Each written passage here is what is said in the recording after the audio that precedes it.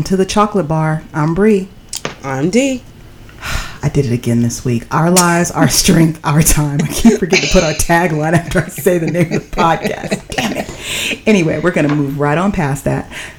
This is episode 35. We are happy to be back, and we are especially excited and happy tonight because this, I've said before, is my favorite kind of episode where we get to dig into the business of our fabulous, fabulous sisters. So welcome to the podcast, friend of the podcast. I'm going to call her Queen in 24/7 because that is her IG Yes. name. I will let her share as much of her government name as she chooses to.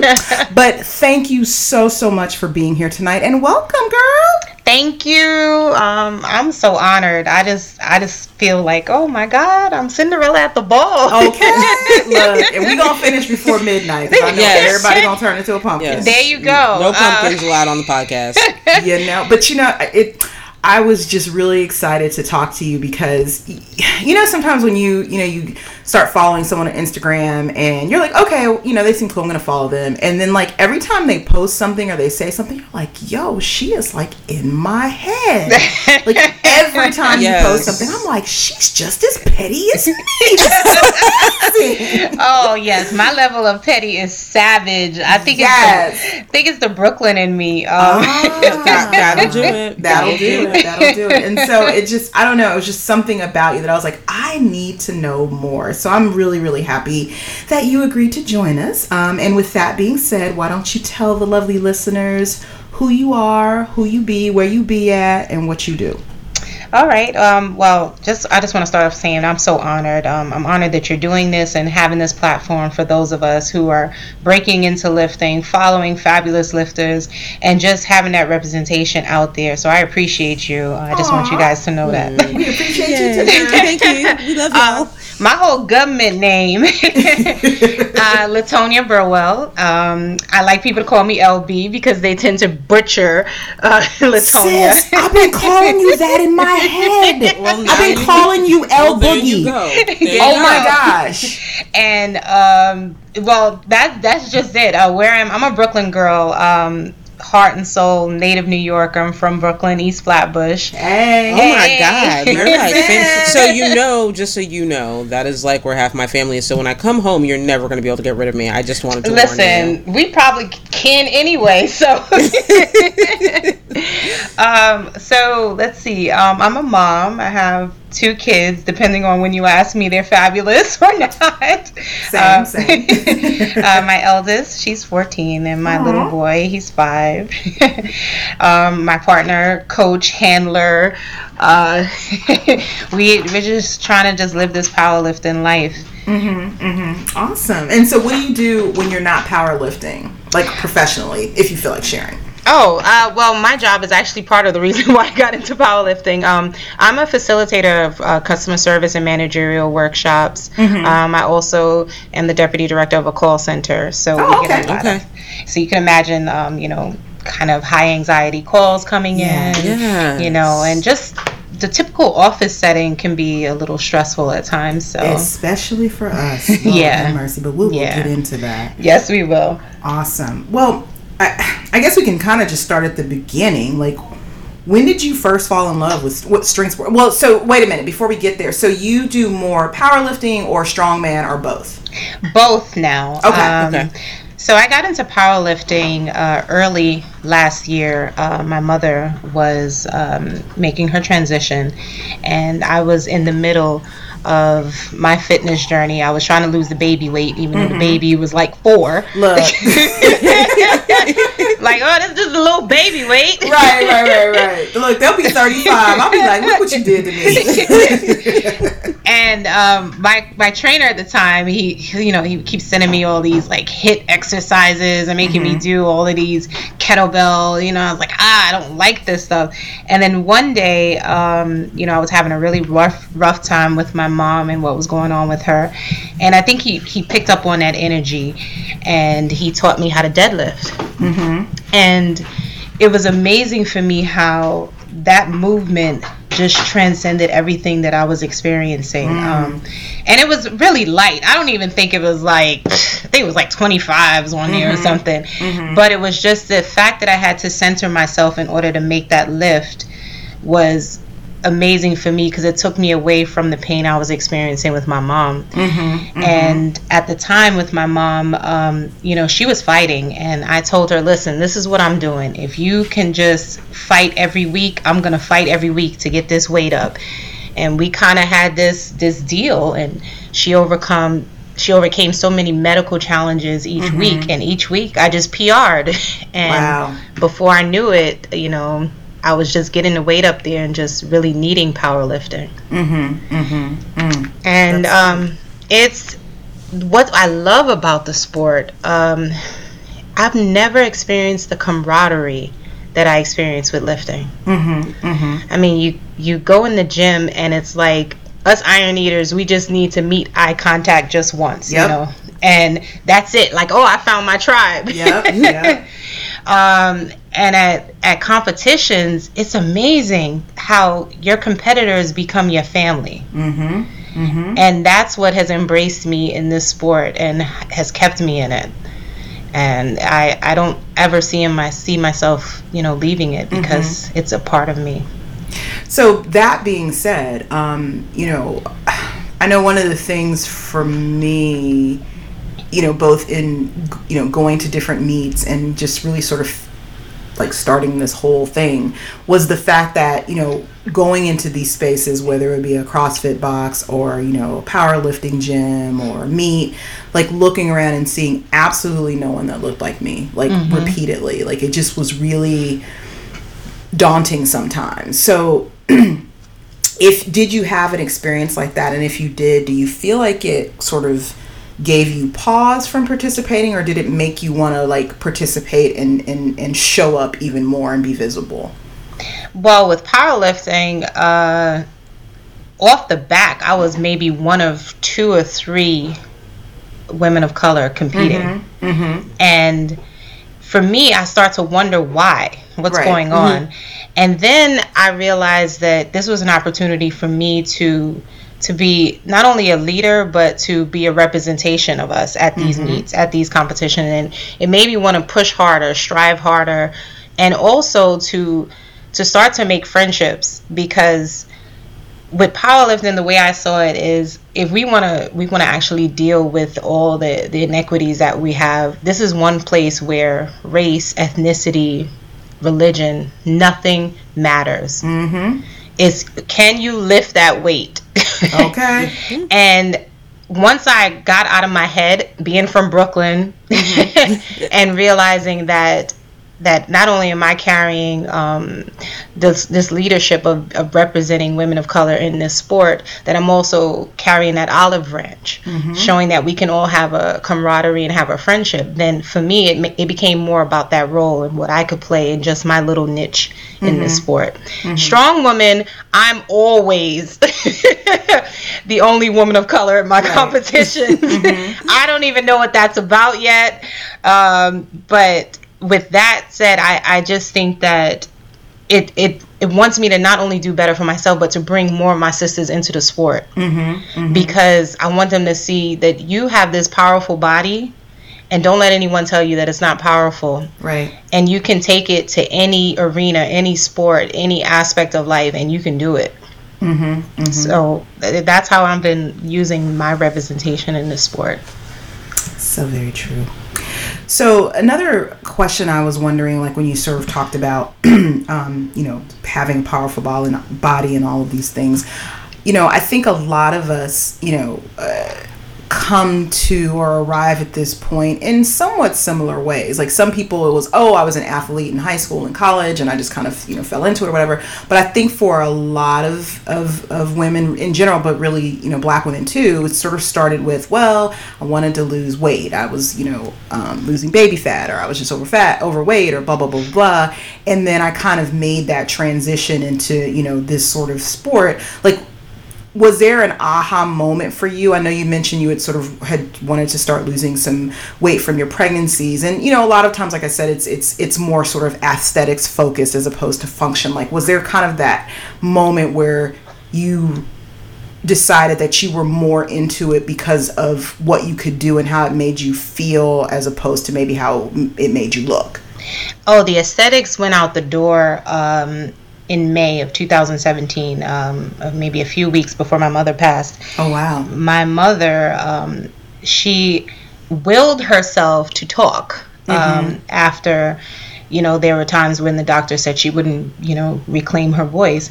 And when they asked her how she was doing it, she said mind over matter. And I watched my mother will her body to do things that, most people couldn't. And I knew then that it wasn't about how I looked in the dress. It wasn't about my weight on the scale. It was about how far I could push my body to do what it didn't want to do, but use my mind to make it surpass any limitations.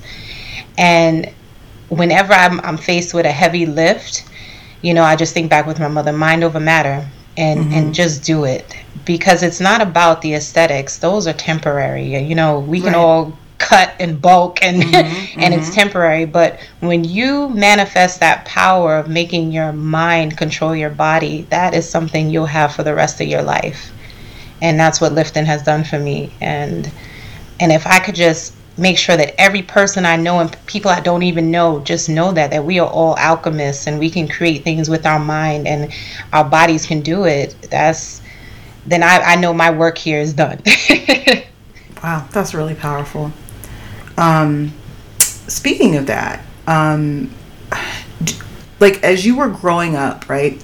Do you how would you characterize sort of, seeing or sort of gleaning from really more so the women in your family, whether it was your mom or, aunties or grandmothers or whatever, like generally what was the attitude towards like our bodies, like Black women's bodies that you saw growing up, and kind of how did that affect you as you became an adult? Well, my family struggled with morbid obesity. Generations. It was a generational curse. And it seemed to hit all the women in their early 20s. So, as soon as you had a baby or you finished college, you'd get those hips. Right. You'd get those thighs. So there was always this impression of, when you got this quote unquote curse that you were, just part of the family. It was never an option to get healthy.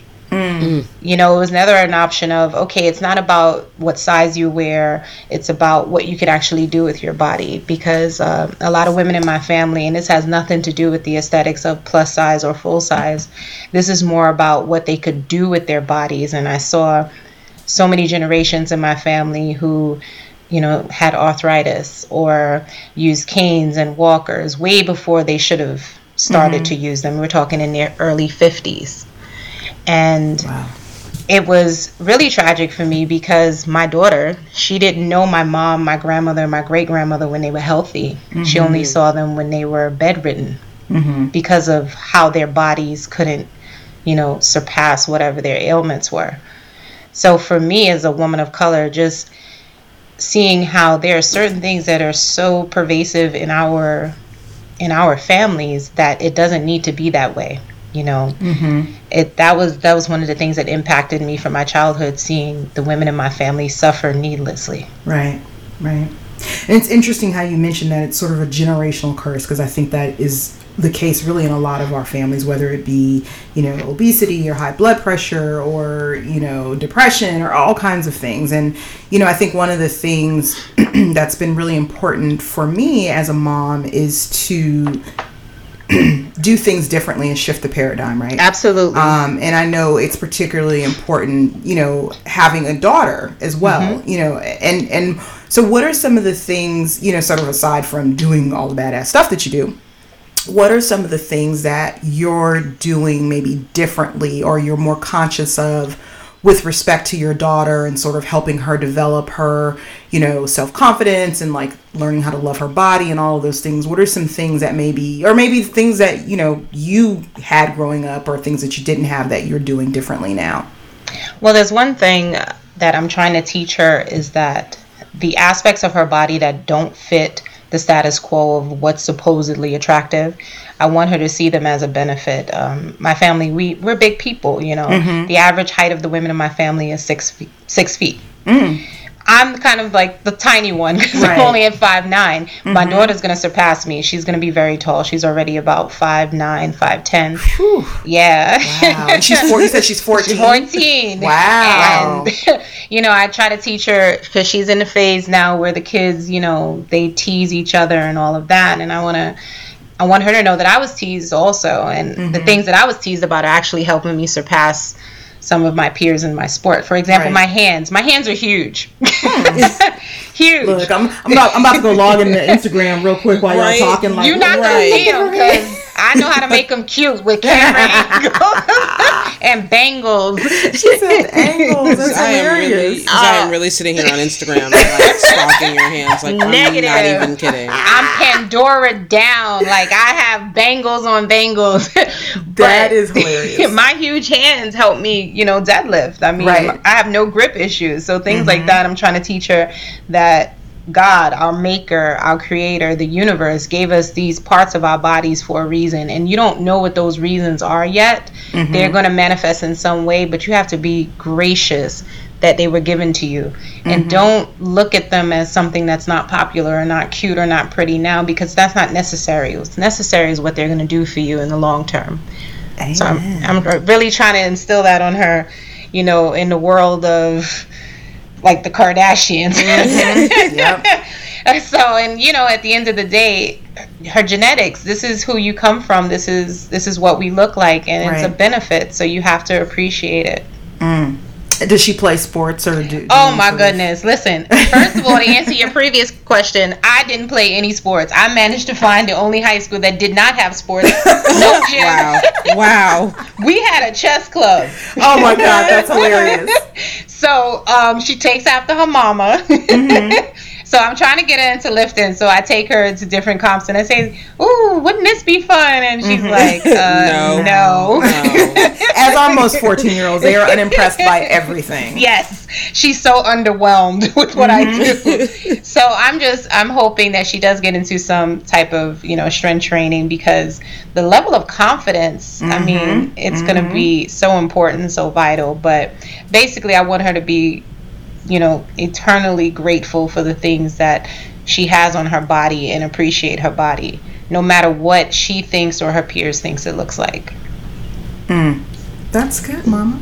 So now that I've stalked your Instagram, you don't see my hands. Tell me about a hand. Well, no. Well, the thing is, it's so funny because I'm sitting here and there's a video that you posted, and let's see, how old is this? It's from April, and you're flipping the tire and you're doing farmer's carries, and I'm laughing because my hands are so small that when I do farmer's carries, I can't really wrap my entire hand around the handles because my hands are so small. So I don't know how big your hands are, but they're definitely huge. Bigger than my child-sized hands.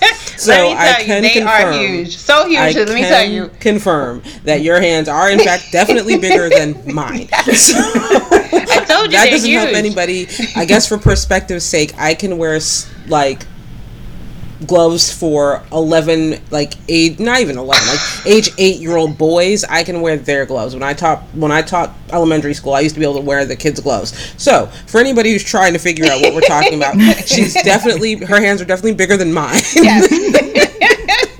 They were made for farmers' carries. That is hilarious. And it's funny because we've talked about this before on here, how I am absolutely baffled by all strongman activities, because I look at the equipment in my gym and I'm like, yo, I don't even fit. Like, my arms are too short to fit around some of these things. Like, so do I have to move the stone with my face? Because I'm not really here for that.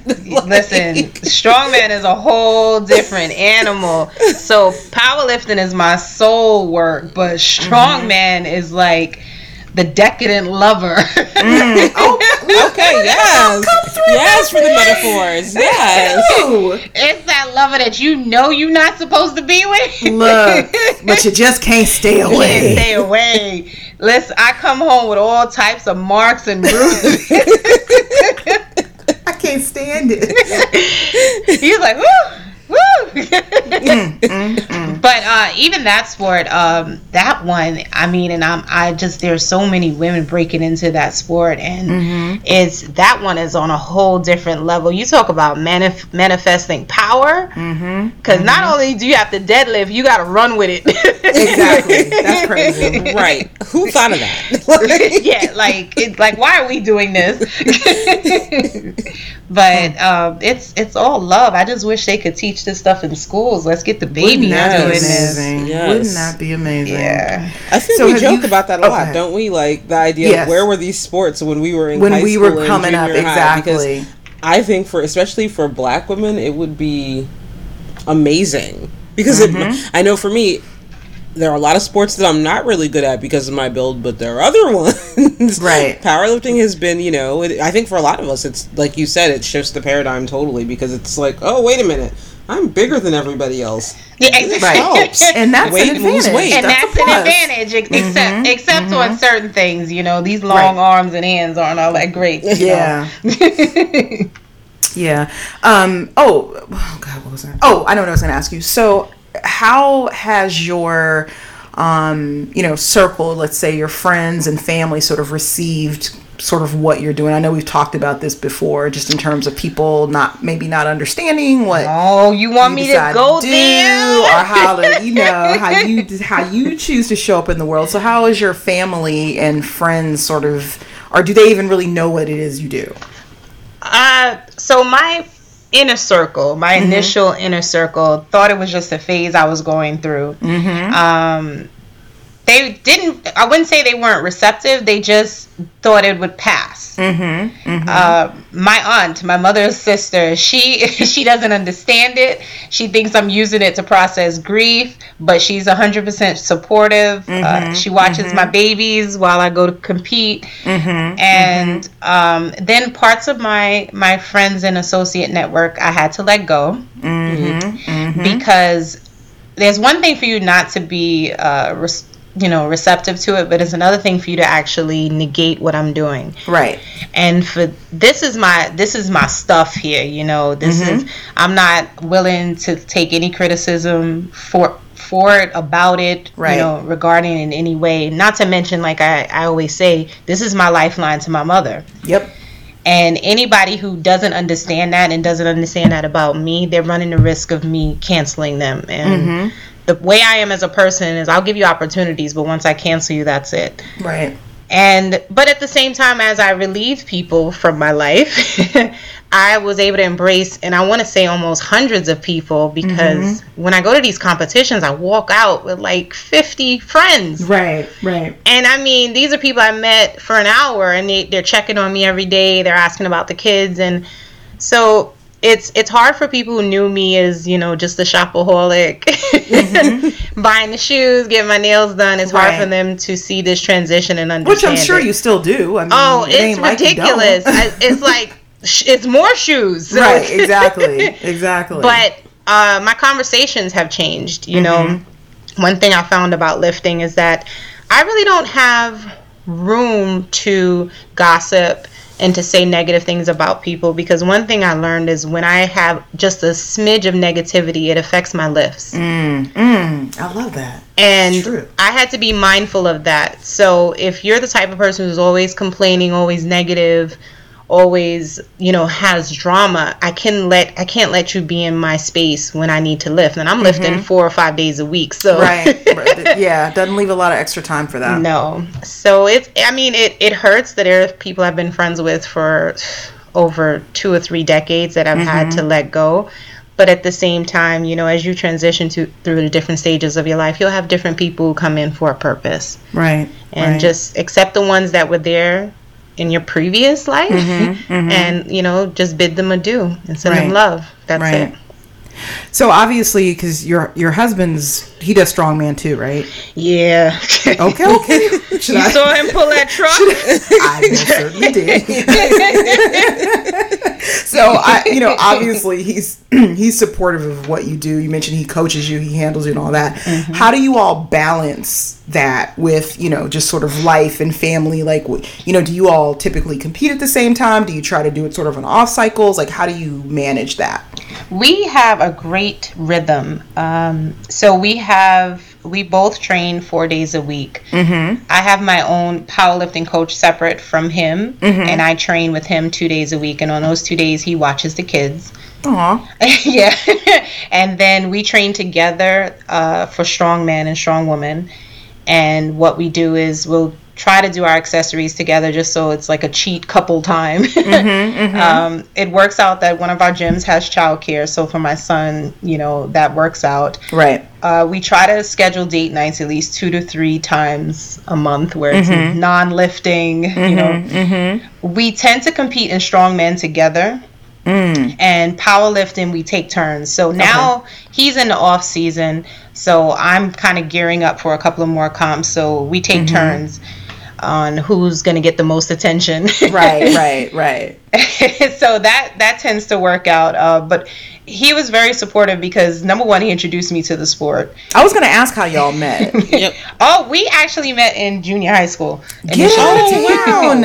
Yeah, he had a big old head. I hope he's not listening. Don't listen to this. We're going to edit that out.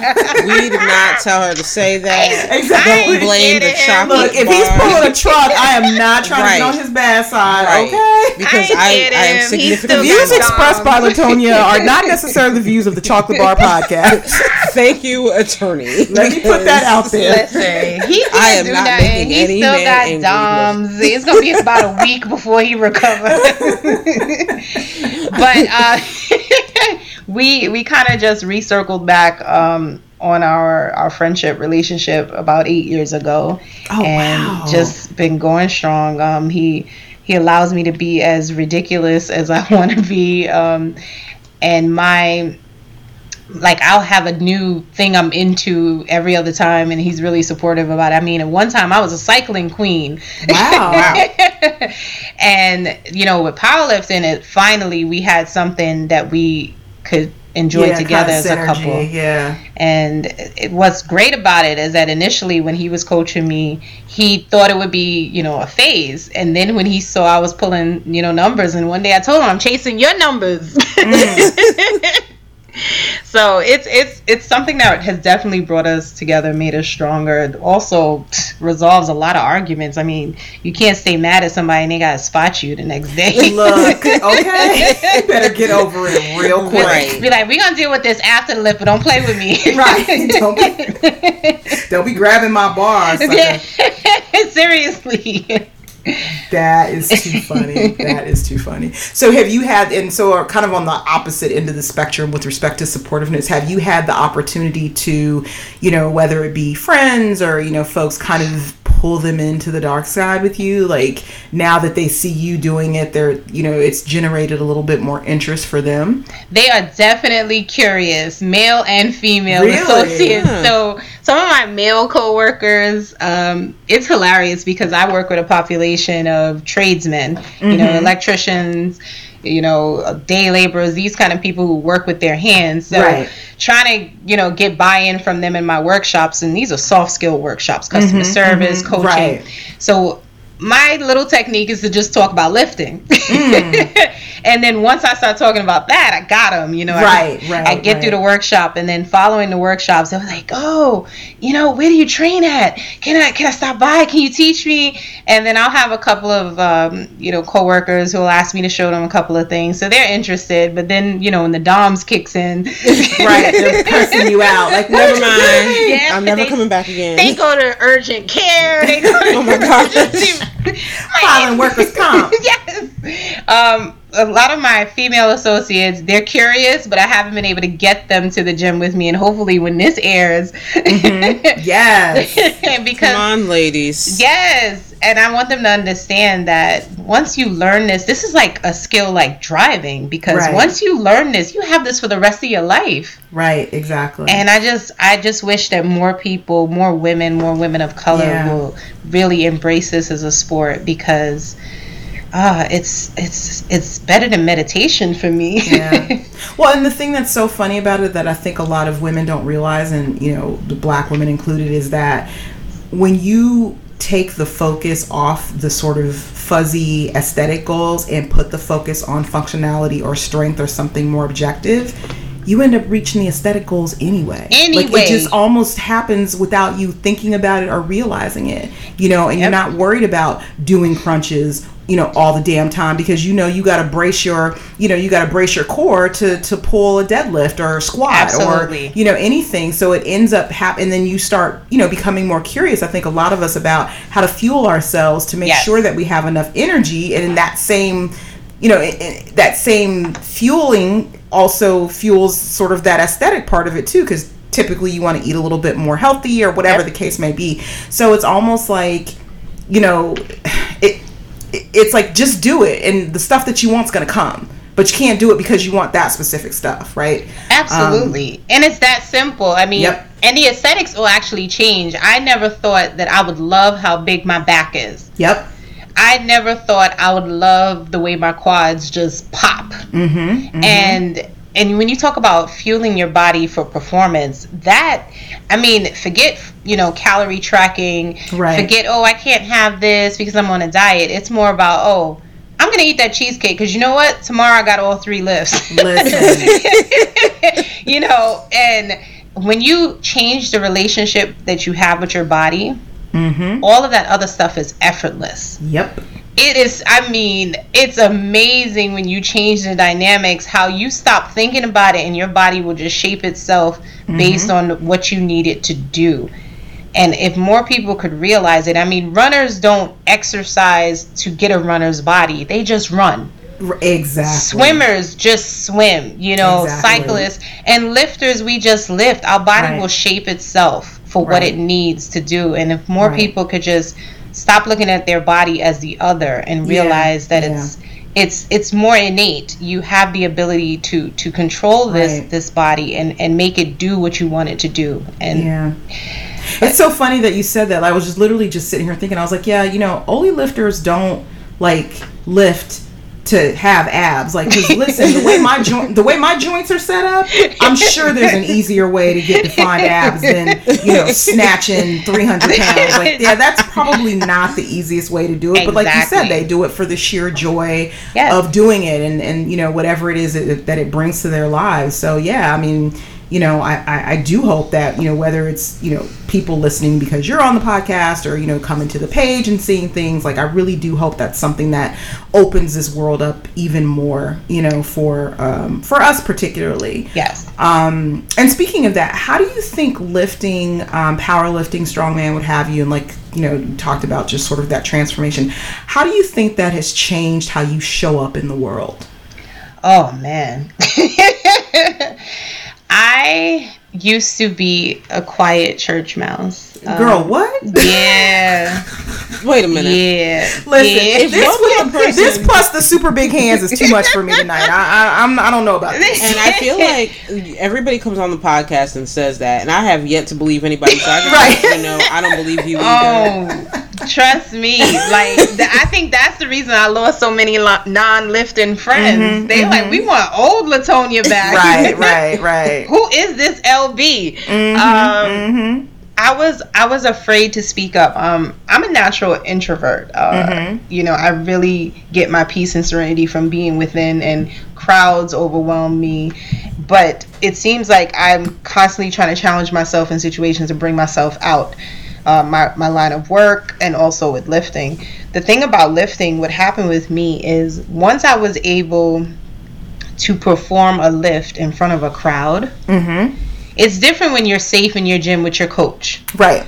But when you stand on a platform in front of umpteen amount of people and you have to perform on command, it does something to any insecurities you may have, any lack of confidence.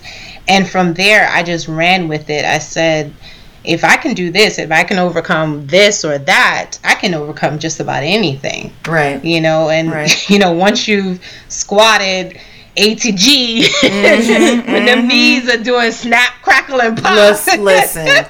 And once you finally hit a heavy bench that you've been chasing, And forget it when you actually lock out on a heavy deadlift. There's not much else in this world that can intimidate you. Right. So I've changed tremendously. I show up in the world where I know whatever is going to be placed in front of me, I can conquer it. And if I don't, I didn't lose anything. I just gained perspective. Right. So I don't know if people who knew me prior to my lifting can handle that, but I really don't care. Okay, and that's the other thing too. You stop giving a whole lot of fucks about a whole lot of things. Everything, and it's something that I just wish all women could have that experience, especially women of color, because I just finished reading Eloquent Rage. Okay. And what I found is that because most women of color, and even myself, more so the New York City girls, we get accused of having a ragefulness when we communicate, and it's not rage, it's passion. Yep.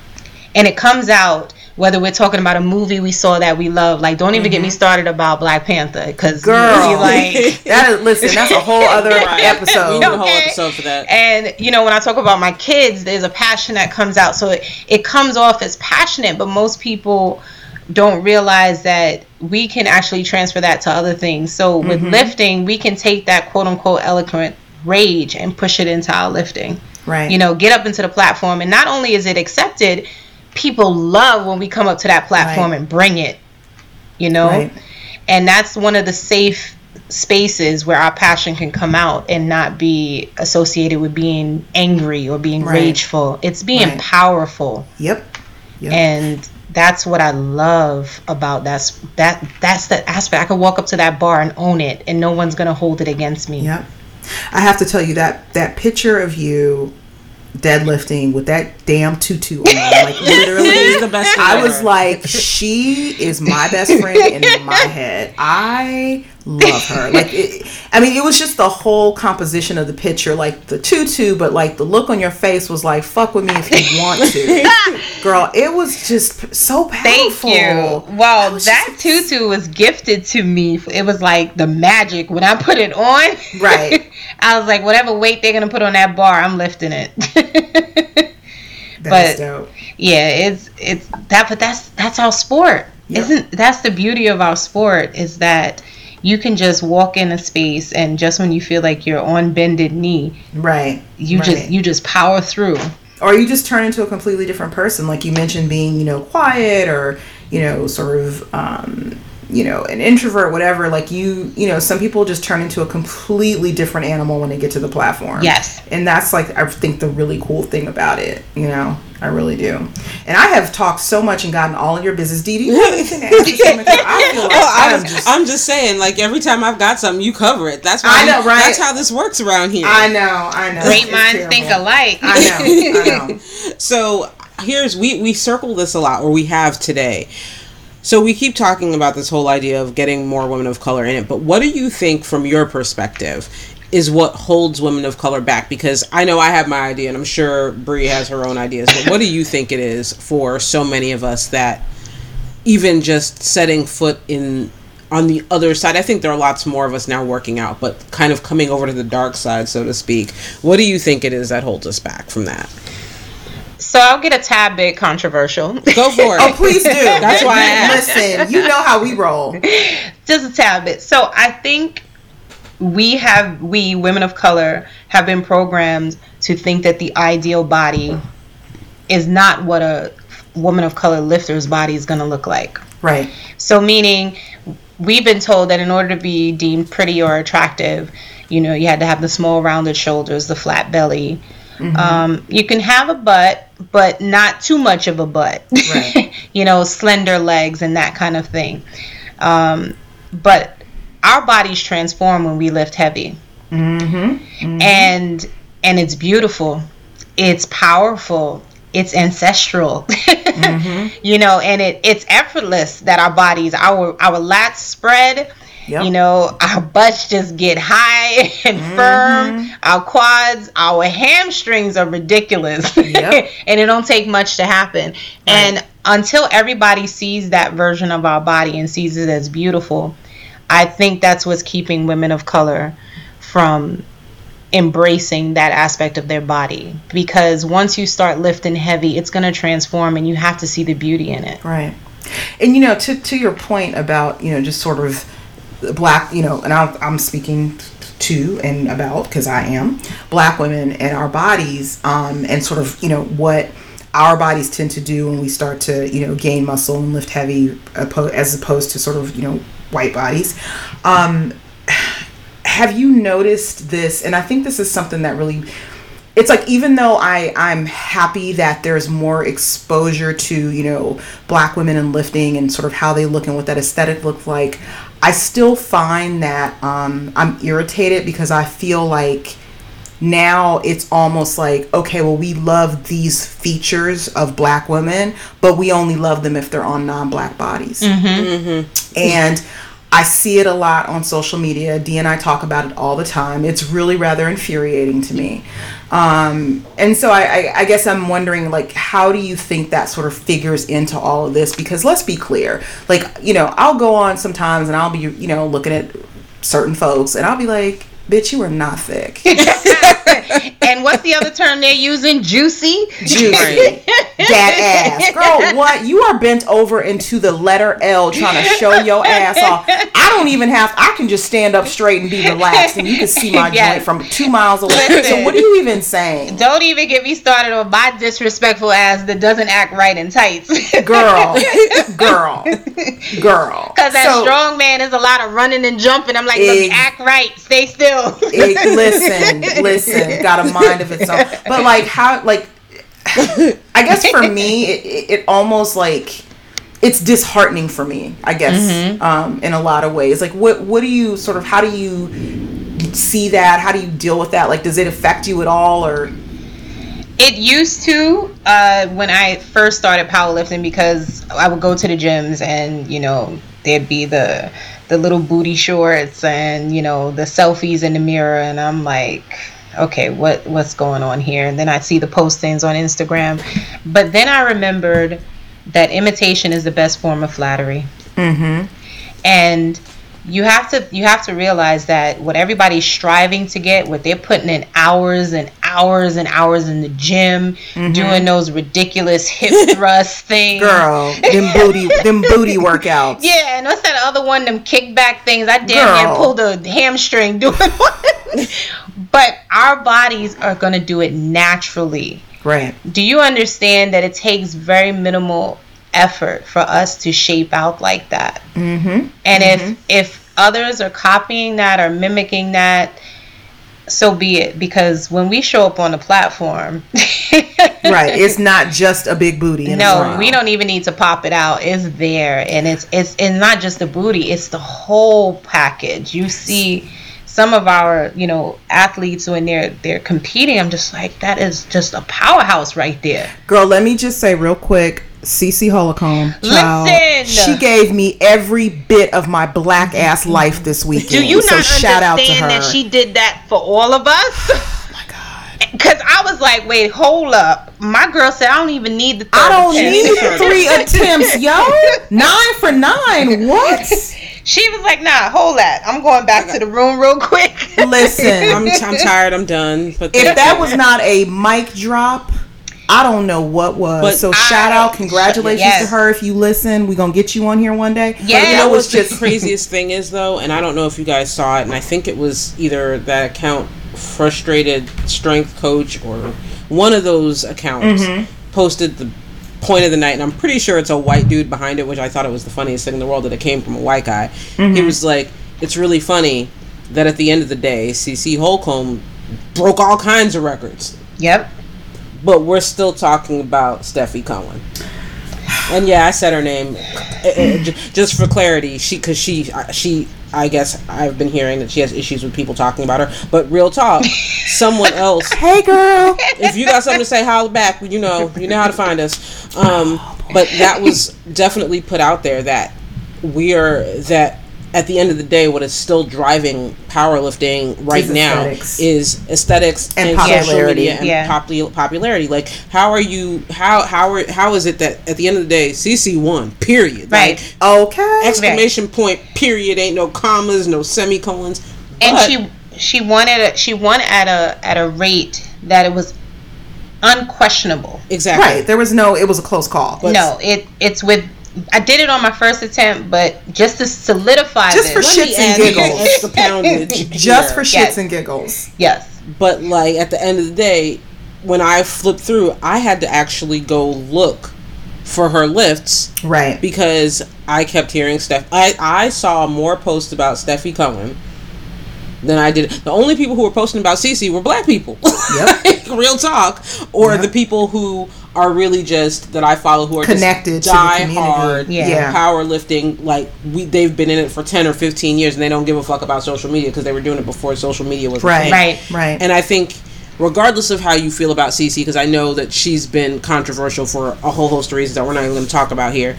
Regardless of how you feel about her, at the end of the day, she won. Period. Right. She won. Period. Mm-hmm. Period. There's no there's no arguing that, and it says so much about what's happening in powerlifting, that we're still, that for so long yesterday, and that I was still hearing more about this person who didn't actually win, but because she's managed to build this whole image for herself, and she's very popular and other things, that's who everybody's talking about now. It says so much about the dynamic, I mean, just in general for black women in anything, but specifically I mean, kudos, that's fine, she can do what she wants, but I think it's, like you said, it speaks a lot about where we are societally right now. And I mean, this goes way beyond powerlifting, but it's always the same thing, this erasure, but we know that in order for us to be acknowledged, we have to come and dominate. Right. So, and I think Cece's team realized that. That if she's going to do this, take all these records like she's Thanos. Right. Oh, girl, thank you. Thank you. She's got to come in and it can't be any question. No question. And that's with every sport. I mean, Cece, Serena. Yeah. You go through all of them, and it's something, unfortunately, it's 2018. We haven't had that much progress. It's exhausing. It is. Like, I'm like, why can't I just be mediocre? You know what I mean? Like, can I for once just be half-assed? I can't do it at work. No, I couldn't do it in school. Nope. You're not built that way anyway, so don't even consider it an option. I don't, but I'm just saying, a girl gets tired sometimes. But and the thing is it's that much more pressure, because you don't even, from a powerlifting standpoint, right? I got into this sport just because I knew I couldn't do this bodybuilding thing. The way my hormones, the way my thighs, the way my ass, the way my tits are set up, there is just no room for me in the bodybuilding world. And so I moved over to powerlifting, right? And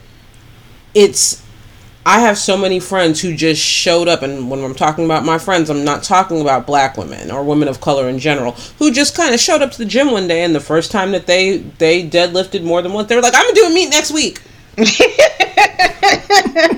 And y'all know I'm telling the truth. Like, there's this tell the truth, shame the devil. That there's this whole thing that we do, and when you think about it, it puts that much more pressure on us, even if we never will be CC level lifters, even if that's not our chosen goal. It's not that, okay, well, I can't do this and just be mediocre at it. Like, I'm not comfortable walking into any situation and being like, I'll see what the fuck happens. Right. Like, no. Like, I'm not built that way, and we're not allowed to be built that way. And it's just, for me, a fascinating dynamic that we can't, or we don't, whether you want to say we're doing it to ourselves or it's the way society sees us. It's really interesting to me that I very rarely see one of us get into powerlifting and then 15 minutes later, and when I say 15 minutes, I mean like less than 12 weeks later, just randomly sign up for a meet, and like there's very little preparation, and it's just an interesting thing. And I wonder sometimes if that's why you don't see as many of us get into this, because it's really intimidating, and it's if you're like me, you go to a meet and then you see all these girls with these crazy numbers. It's like, well, what the fuck? How am I supposed to do that? I mean, we were joking about it offline. I don't know if Bree, this is like, I think every black woman's dream and nightmare. Kim Walford is actually lifting in a meet in Georgia this weekend. Yeah. And I almost signed up for that meet. And when I saw that she signed up for that, I was like, praise the Lord that I didn't sign up for that, because really, really. But I'm thinking about other black women who, you know, let's say there's a newbie there. Could you imagine, like, oh, please, I was a newbie at a mock meet with Chelsea. Right, exactly. Okay, I was like, so she just here repping my max during her warm up. She really out here doing this to me. But you know what I found that was so interesting, and you know, I don't know. I tell Dee this all the time. Like, I'm super non-competitive. Like, I'm not the chick who's gonna go look up everybody else's shit before my meet. Like, I just don't really care.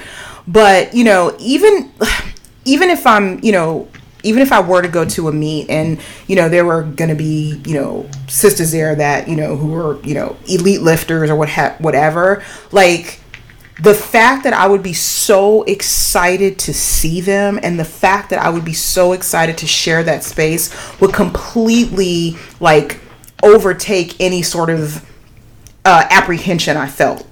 Do you know what I mean? Like, and you know, see, I would do just the opposite. I was like, I'd fangirl so hard, I'd literally forget how to deadlift. Yeah, you know, it's funny, when I did my first meet, and there were like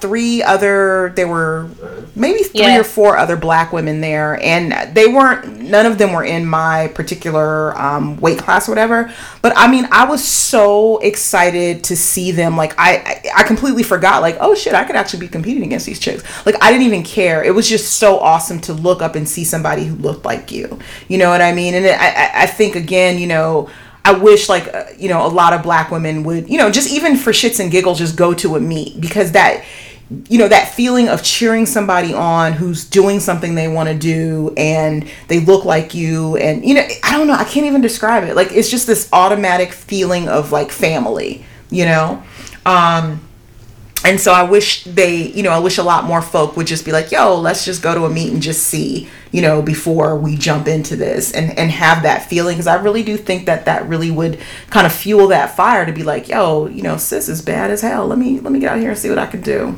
So I just sometimes wonder if there is legitimate fear. I know I have a coworker who, if she maybe by the time we drop this one, she'll be listening. She's on a weight loss journey, as we just said. So many of us come to this because of weight loss. And I am quite literally dragging her to my gym, because I think one of the most miraculous things about powerlifting gyms a lot of times is that there are no mirrors. Right. And so I'm bringing her to my gym, and part of me wants to just drag her to the meet this weekend and let her see, you know, there are other ways to do this than what you always see, right? And but I always wonder if the fear factor is that, you know, how many black women do you know another black woman who's like, oh yeah, I woke up this morning and I went to the gym and I deadlifted 275 pounds. The first time I said that to her, she was like, wait, excuse me, you just what you doing? Right. I think a huge part of the reason why black women are not flocking to powerlifting is that it's still the other, you know. That's true.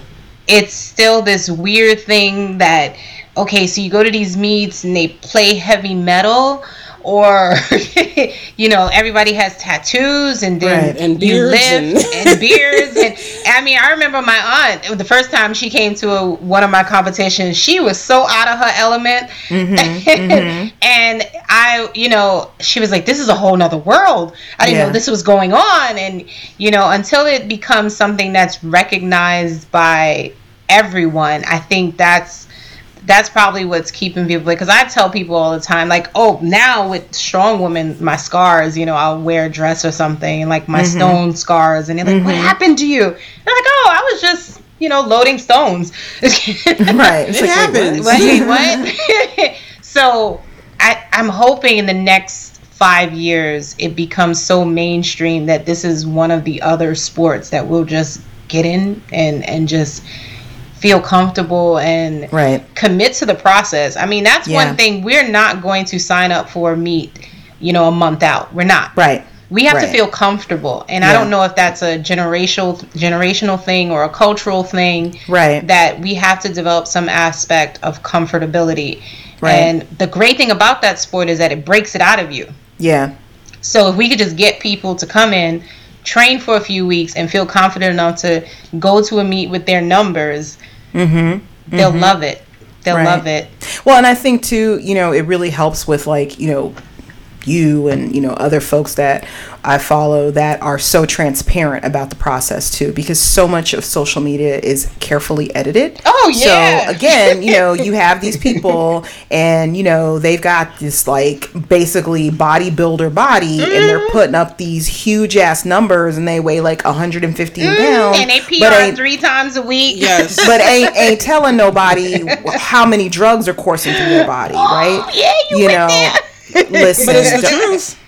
Ain't telling nobody about that, or ain't telling nobody that they lying about how much they weigh in the off season and what their competition weight is. But you ain't heard that from me. That whole water cutting stuff. I'm Girl, like, wait, what? I'm like, look, fit me in whatever weight class. That's the beauty about strong women. Listen, listen. They have a super heavyweight class. Hey. I'm gonna get in where I fit in, but I think that's part of the issue too. So you have these women out here that are basically, like I said, they look a certain way and they look that way year round, and they're basically talking about, well, if you wanted it bad enough, you could look like me, and making women feel. And it's like, bitch, what? Like, if I looked like you and was taking Clin and Trin and Finn and Den and Men and Tin, so you gonna laugh at me. So I didn't even know this stuff existed like a year ago. Right, I thought everybody was walking into the gym weighing 125 pounds. And girl, just, no. Yeah. So I learned. Yeah. But here's the thing that I really love that I learned. I've gained weight since I began powerlifting, and I love it. I realized that in order for me to pull the weight that I wanted to pull, I needed to be heavier. Exactly. And it felt good. Yeah. Yeah. But so many people don't show that side. They don't show, every picture's filtered. They don't show the rolls. They don't show the cellulite or whatever. So again, you have black women looking at this and going, well, she don't look like me. Right. I can't do that kind of thing. Right. So I think, in addition to, like you said, just becoming more mainstream, I think becoming more real and realistic, is something that also will be helpful. And I think, also too, in addition to that, when you look at sort of all of the, kind of supplementary things that go along with powerlifting, like, different gear and different things to wear and all of that, looking at and supporting those, companies that show a much more diverse, sort of spectrum overall of bodies and athletes, yes. right? I mean, the girls who powerlift, the girl clothing, things like that. I think that's also, going to go a long way to, opening these sports up to people. I mean, I've had, women message me and say, yo, I started buying girl clothing because I saw you on the website, and it's just like shit like that. Like, yo, that's, and in buying that, it's like, it sort of gives them that extra boost of confidence. Like, okay, well, I feel strong as fuck. I'm wearing this shirt that says strong as fuck. Yep. So let me go to the gym and try to be strong as fuck. You know what I'm saying? Like, absolutely. I think that's really important too. And, throwing our support behind those types of, companies that, not only talk the talk, but walk the walk. Absolutely. Right? And I think the only other thing that's like, we, as black women, I don't even think this is a non-black woman issue, because based on what I see, I want to say this is us. We have to make this shit normal to black men. Because girl, you ain't said nothing. You better preach. You better say. As a very, very single black woman, I can tell you the number one reason that I am told no is because of this sport. As soon as I could meet somebody and he's like, oh my gosh, you're amazing, blah, blah, blah, blah. As soon as they see me in a dress with my back out, or they find my Instagram, whichever one comes first, oh, wait a minute. No, you stronger than me. I don't want to. I mean, I really did have someone recently tell me, I really can't hang out with you because I know you can put me on your back and squat me. Yeah, I really can, bro, but right. And it's very mainstream. There are quite a few black men in this sport. I mean, we don't lack for black men. There are tons of them at the international level even, but I think it still has not become normal to them to see us doing this. And the support is there, but I think a lot of black women, I know when I talk to single black women, they're like, well, I have a hard enough time getting a man now. Right. Why? And I think there is something to be said for making it normal in our community, not just to men, but to, children. Yeah. Because I definitely hear kids be like, Mommy, what's wrong with her back? Right. And raising and bringing it to something that is normal. Because like you said, you've lost friends, or you've had friends transition kind of away from that because they don't understand it. I think there is something to be said for that experience of your friendships changing and your family not understanding what it is you're doing with all your time. Because it's a completely different, especially when you consider, and I mean, especially with the two of you being mothers, like, I know that I have friends who lift, and you guys can speak to if this is your experience as mothers, where the first thing out of their mama's mouths or their mother-in-law's mouth is, well, how are you spending enough time with the baby if you off running around lifting these heavy weights? It's sort of that and it's like, that idea that the black woman is we're supposed to sacrifice all the everything ever, right, and never have anything for ourselves. And I think there's that too. Like, I don't know, I'm not a mom, I don't have that problem. I think one of the things too, I think one of the things too that this sport gives you, and maybe this is why, a lot of our family and friends are, sort of resistant to it, is that, when you, like you mentioned, Latoneya, when you find yourself, you find your voice. And, when you find your voice, you start making yourself your priority. And Absolutely.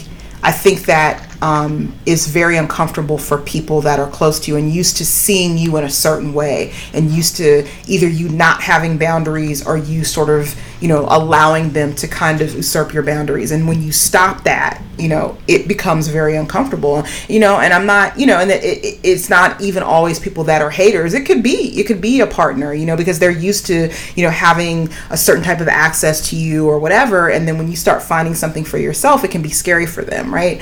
But I think it's really important to, find your why. Like, why are you doing this? What is drawing you to this sport, and to be able to articulate those reasons for yourself. Because when people start trying to wear you down, that's what you're going to repeat to yourself. Absolutely. I'm doing this because I want to lower my blood pressure. I'm doing this because I need to find a holistic way to deal with my, depression or mental health issues. I'm doing this because I want to be around for my kid. You know what I mean? And so I think it's really important to, for all women, and it doesn't have to be powerlifting. It could be CrossFit. It could be Zumba. It could be swimming. Like, being selfish is not a bad thing. Like, I just really wish more of us would get that.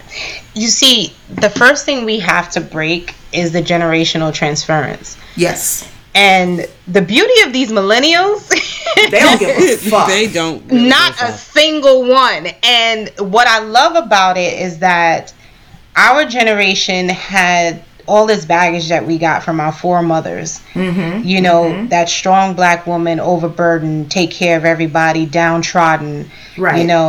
And when it came time to take care of ourselves, it became, as long as my kids were okay, as long as my man was okay, as long as my house looked pretty. What I'm trying to do and instill in my daughter, and most of them in myself, breaking that generational transference, is that it's okay to say no. And make it a period. Yep. No. Don't explain shit. I'm very quick with, where you want me to go? What do you want me to do? When do I have to do? No, I gotta train. Yep. I gotta recover. I gotta rest. I have to eat. I have to meal prep. And once I'm okay with saying that, then there's nothing you can say about that, because this is not, a game for me. This is a lifestyle. Right. And once you adapt a lifestyle, you have to get rid of everything else that's not a part of the lifestyle. Exactly. But for us, we have this generational aspect of being that strong black woman, taking care of everybody else, but never taking care of ourselves. And we have to be okay with saying no. Yep. I'm more important than everything else, because I can't do everything else until I take care of me. And again, that could be saying no to your mama. That could be saying no to your man. The cat, woman. the dog. Exactly. Damn bird. Yeah. And I mean, I know, decidedly, I've definitely gone through my rough spots, with my husband. I mean, he's a martial artist, so he definitely understands like that passion of doing something. But, there are definitely different times when it's kind of like there was a huge imbalance, and I was like, no, you don't understand. Like, this isn't just me trying to fit into a pair of jeans. This is what I do. This is who I am, and it was kind of like, okay, and so you're constantly having to navigate that space. But yeah, I have no problem, and I think, my non-lifting friends get that more about me now. Like, oh, Bree she ain't coming out because she's in season, or she's whatever. So we don't even ask her. We'll catch up with her in a couple of months or whatever. So I think those that love you won't mind, right? And I think I tell people all the time, look, get right or get left. There you go. I'm not changing the way that I do things. If this works for me, and I've, like you said, I've found my rhythm, so you just have to get over it. Yeah, and I've been fortunate. We haven't had that problem. I mean, the only time we've kind of run into some hiccups is when we both are competing in the same competition. Right. And it's like, what are we doing with them kids? We're gonna watch them babies. But to actually speak to your point about men of color seeing women of color actually performing in this sport, number one, we have to just heal as the family, as men, seeing that a strong woman is what is needed in our communities and our family. And I don't know if we're there yet, because even when you start talking about the Black feminist dialogue, it's like we still got that other aspect of the struggle. Right. So it's not only in strength training, but it's in all aspects of viewing and being comfortable with the Black woman being a source of strength. So we got a long ways to go. Yeah.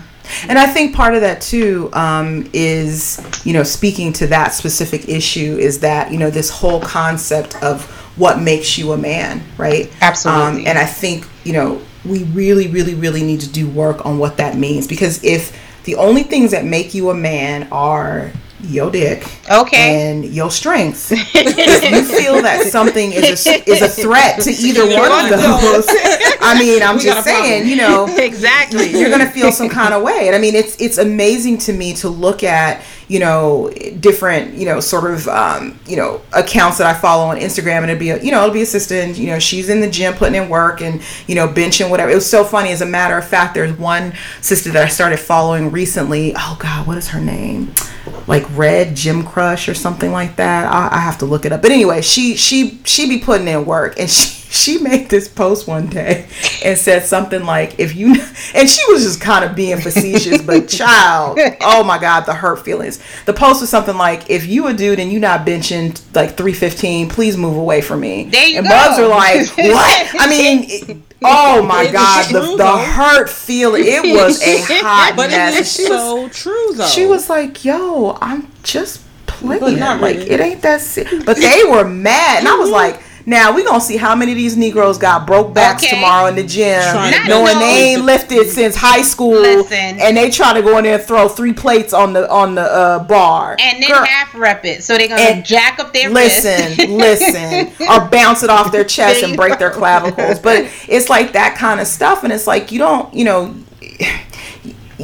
need to understand that me being strong is not taking anything away from you. Yes, dude. Like, I think that's part of the issue, because we don't necessarily allow them the full expression of, being a Black man. And that could be being sensitive. That could be being a good nurturer and a good father. That could be, having the ability to tap into their emotions and cry when they need to, or, kiss their son or shit like that. So it's like, because they're not allowed that space, and the definition of masculinity is so narrow that any little thing that threatens that is problematic. Absolutely. And it's all, I mean, it really is. It's all like tied in together. I mean, it's, it's crazy to see, really, but I find that, even with friends of mine who either have, partners that support their lifting, or, whatever, or they have their own thing going on that they also do, so they understand that process and that, sort of athletic endeavor, they tend to be much more accepting of the sport, and of their, partner, their wife or whatever, doing that thing. Girl, my husband's knees are jacked. Like, listen, he's like, squat, what? But no, what you're tapping into is that it's just being more and more enlightened human. It's just realizing and accepting everyone for who they are and what they can do, and not judging them based on your own limitations. Right. Just be more enlightened. That's it. Yeah, and I think, like you said, like so for example, him, he the gym is not his thing, but I can't even get into a space good for he starts bragging about what his wife can bench and squat and be exaggerating like fuck. I'm like, dude, that don't lift that much. But anyway, but I think you're right too. I think part of the problem too, and this is for women interacting with women or what have you, I think learning to understanding that what someone else does is not a reflection of you. Absolutely. So if someone else is strong, that doesn't mean you're not strong. If someone else is attractive, that doesn't mean that you're not attractive. You know what I'm saying? Like, if someone else, is super lean, that doesn't mean that they think you're fat. Like, right. I think people, and again, I think sports like this give you that ability to be more self-aware and to be more focused on what you need to work on within yourself. Absolutely. And, I think it's a gift. I really do hope, a lot more women sort of tap into that. But yeah, now it's time for some random shit. This is my favorite thing. I like random. I'm real random. Okay. Where we get to ask you like whatever. So what is your favorite smell? That is a random one. That was random. I told you. Okay. French roast coffee. Oh, I like that. Yes, that does smell good. You got one, D? Okay, so if we were all to go out and party, not really party because I'm old as fuck. I'm like party, and I'm like tacos and a nap. Right. I would say by party I mean like right. I mean like by parties I mean like literally let's go eat. But if we were somehow to end up at a karaoke bar, what song would you do? Oh, that's a good one. It would most likely be Prince, When Doves Cry. Girl, good choice. I knew we were spirit animals. I knew it. And I'm tone deaf, so ain't no telling.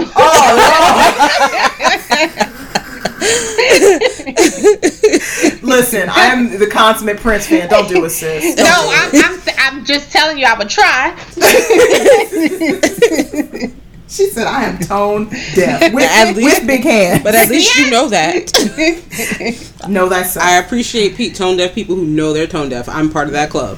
I told you, self-awareness, evolving. It's a beautiful thing. It's a beautiful thing. So what's in your gym bag and on your playlist? Oh, okay. So gym bag, I have knee sleeves, elbow sleeves, 2 belts, chalk, change of clothes, baby wipes, Purell wipes, bleach wipes.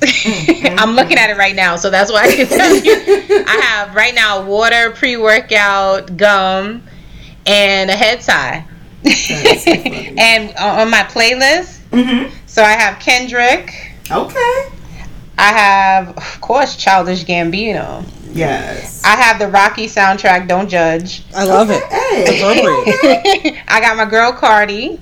And I have this motivational speech. It's like all the different motivational speakers, and it's set to like different soundtracks, and it's just them talking, like get out of your head, do you even live? Wow. Yeah, that kind of stuff. Ooh, I might have to get some of that on there one of these days because I never thought about that. All right, let's see. This one is you can do with this what you want. Just don't say anything that we're gonna have to edit out. Or we'll edit it out maybe. Right.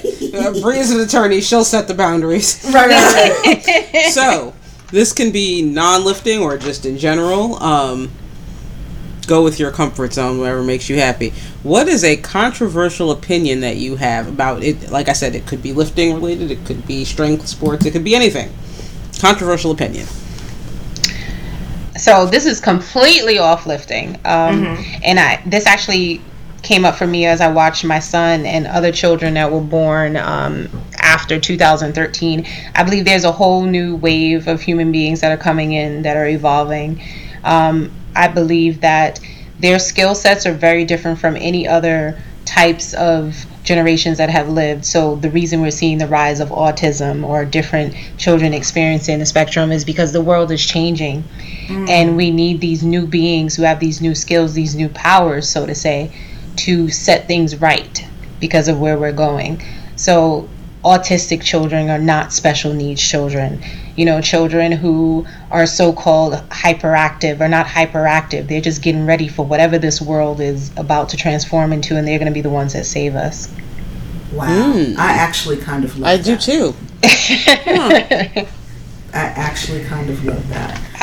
Yeah. Oh, go ahead. Well, no, that's just, I mean, there's literature on it, but when I really watched all of the 4, 5, and maybe 5, 6, and maybe even the 3-year-olds and the rates of children that are being diagnosed with ADHD and autism and that thing, I always question of why. What are these new children here to teach us? And what's coming afterwards, you know? I like that. So this isn't quite random, but I'm curious. So what is your training? You talked a little bit about that. And nutrition typically look like, or you know, on season versus off season. Like, do you follow any specific sort of plan with either? Like, how does that work? So the training aspect. So powerlifting is all 3 lifts, about, I would say, 4 days a week, and then strongman 2 days a week. My nutrition, I'm a keto carnivore lifter. Team meat. Yes, all the meats. Yes. And very minimal carbs. I carb up during competitions, but my carbs don't go any higher than maybe 45 to 50 grams. And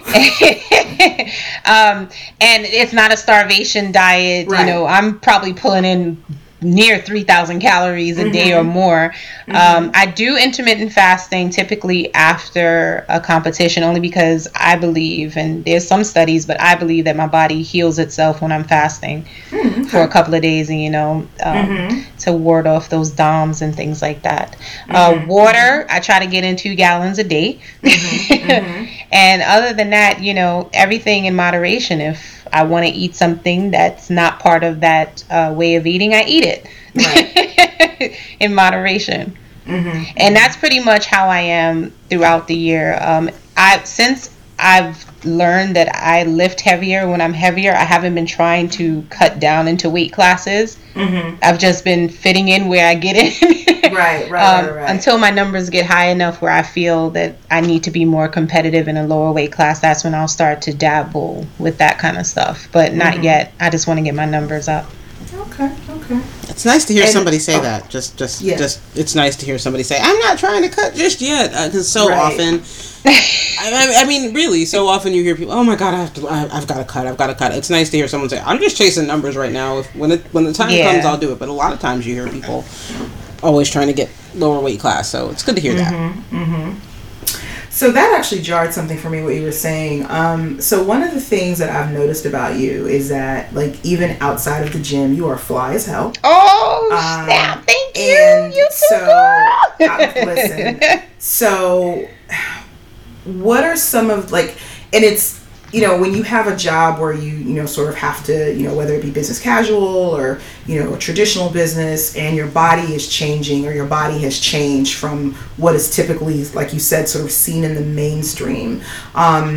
You know, where are some places that you know, like to shop to kind of find clothes to fit your body, with respect to, you know, wearing sort of non-gym stuff? So for my work attire, my work pretty much expects business casual. I tend to buy my dresses from Zuva and Grassfields. Girl, yes, and I will be putting those on. I'll be putting the links to those in the website. Absolutely, because they are phenomenal with actually giving you access to traditional African designers. Have you purchased anything from Dianu yet? Not yet. Only because by the time they send me an email with a discount, I done spent all my rent money. Right. Well, that's where I get my stuff. And just FYI, they have this new It's like Ankara, sort of kente fabric, but it's stretch. Okay. So you need to go to the website. I need to. But I digress. Those two I kind of got attracted to because I can give them my measurements. Right. That helped a lot with dresses because I like to wear a lot of dresses and my back grows every month. So other than that, just making sure that I buy sizes that I know I will fit, or if I know I'm doing a heavy volume training block, just expect to grow. So buy a size bigger. Right. And that kind of things. But right now, I just typically want to wear more traditional African attire. So Zuva, Grassfields, and I'm going to look into the others. And that's what I try to do. Blazers, I just sometimes have to get a man's blazer and get it tailored because my back is going to be big. And then just, but that's kind of what I do. I'm comfortable now buying a larger size. That was like one thing that when I was a teenager and in college, oh no, I'm this size now. Now I'm like, listen, whatever, does it fit? Will it not rip when I stretch? And I think too, for a lot of athletes, and this was something I kind of had to come to grips with, it was like, you know what, you're just going to have to get used to having a wardrobe that ranges sizes because your body's going to change all the time. And being comfortable with buying a larger size, I think that it has been the most empowering thing about this. Buying us and not caring what the size is. It's, because no one's gonna see the tag. No one cares. As long, my whole thing is I just need to make sure this dress doesn't rip. Exactly. Right, exactly. No, that is so true. And I think, like you said, once you have the ability to do that, it's so freeing. And I mean, I'm a firm believer in, I still have friends that are like, I'm not going to buy any clothes until I get to my goal weight and da-da-da. Okay. Like, so you're just like, all right, trash. Just be naked. Well, I'm like, so you're just going to like trash till then. So you're just going to be really uncomfortable. Yeah, I think you need to, I think it's really important to feel good and look good, to yourself wherever you are in your journey. That doesn't mean you have to spend, billions of dollars, but I think it certainly is worth investing in a few pieces at whatever size you happen to be so that you will be able to kind of show up in the world and be confident about how you look, even if you're, kind of working on some different goals with respect to your physical being. That's the thing I've been trying to teach my daughter, to define her own style. Because when I tell her how I try to show up in the world, I don't want to see anybody else in what I'm wearing. Exactly. So Zuva, anything that's in my shopping bag, don't sell to nobody else. I'm gonna go look right now. Because once you develop what your signature style is, it doesn't matter where you buy it from. Right. And it doesn't matter what size it is or what the label is. So once so my whole thing has been, I want to be this walking juxtaposition. I want to wear a dress and stilettos. And then you see me on the platform, in a singlet and my tactical trainers. You're like, wow. So that's how I try to picture everything in life, like Latoneya the powerlifter versus Latoneya in the office. Right. No, I definitely think that's really important. So tell me 3 things, and we talked about this a little bit earlier. Tell me 3 things, and it could be, questions or requests or whatever that you always say no to. People I don't know in my vehicle. That's number 1. Meals or food from someone that I haven't visited their home. That's number 2. And number 3, people touching my hair. Girl, yes. All of those. I feel like those are like black people rules. Oh, they totally are. Because I do not do work potlucks. Listen, I'm dying during the holidays. I'm like, do we have to do this? I just look for the bag of chips and the fruit that came from the grocery store.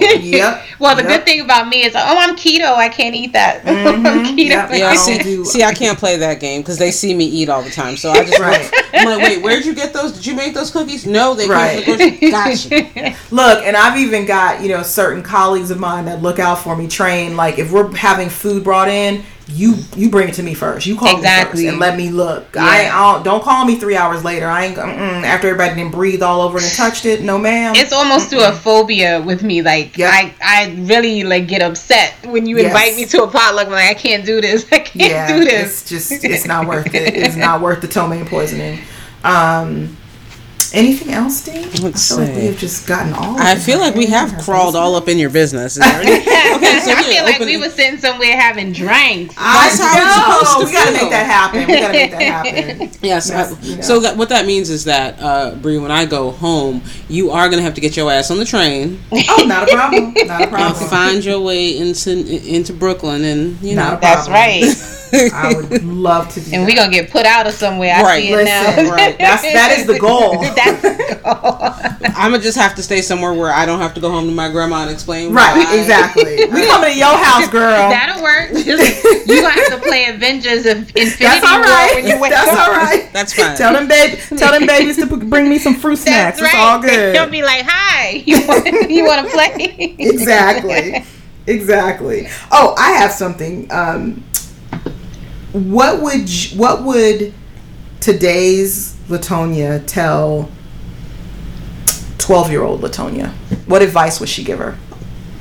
I love that question. She would tell her to remember to smile. To not forget that no matter what happens, there's going to be joy the next day. And never, ever let anyone think you're not as smart as you are. Oh, I love that. Those are all really good. I know. Okay, dear. I'm sorry. I took over again. But you had to ask one. I mean, so let's see. Do we have one more? Because I feel like that's a really good closing question. I don't even want to ask another one because I feel like that's like a perfect way to close it. Yeah, let's stay there. Let's ride that out because I really like that question, and we're not going to try to surpass that. Are you crazy? Remember to smile. I love it. Well, it has been a tremendous pleasure. This was so chatting much with you fun. tonight. I'm so glad we finally were able to kind of get this nailed down. And you are welcome to come back anytime, girl. You are family now. So you need to call me and be like, look, I got some shit to say. Listen, so, you may not want that because but we do. I got 3 p.m. status meetings Monday yes, through Friday. I know. I always end up messaging you when you're doing that. Because I'm like, yo. I'm always messaging her. She's like, girl, you are getting me through this meeting right now. Always with my foolishness. So I love it. You know where I am at 3 p.m. Monday. Yes. Oh, I do have one last thing. Where can people find you on the internet? Yes, that is important. Wait, I didn't hear that last question. Oh, I said, where can people find you on the internet? On the internet. So my Instagram handle is Queening247. So QUEENIN 247. And then I gotta feel them out a little bit before they right. on the book, on the Facebook or in the Twitters and all that. But that's good enough. That's good enough. Yeah, I mean, once they get introduced to my antics, they be like, "Oh, she right." We love weird. But you ladies are so dope. This is absolutely awesome. Fantastic. Thank you. This was an honor. No, thank you. Like really, and I'm so excited to drop this episode. It's going to be so much fun. But at any rate, you can find us on the interwebs on Chocolate Bar Podcast on Instagram. We have a Facebook page. We are on the Twitters. We have a blog that we have not updated lately because we're terrible. But it is out there on what is it? WordPress. So, SoundCloud and iTunes. Please go listen. Leave us a comment. Leave us a rating. Let us know how awesome we are. Or not. No, don't let us know how not awesome we are. I don't really care. Fuck that. But yeah, thank you again so much for listening and all the love and tuning in. I'm Bree. I'm Dee. See you at the bar. Bye, y'all. Bye. Bye.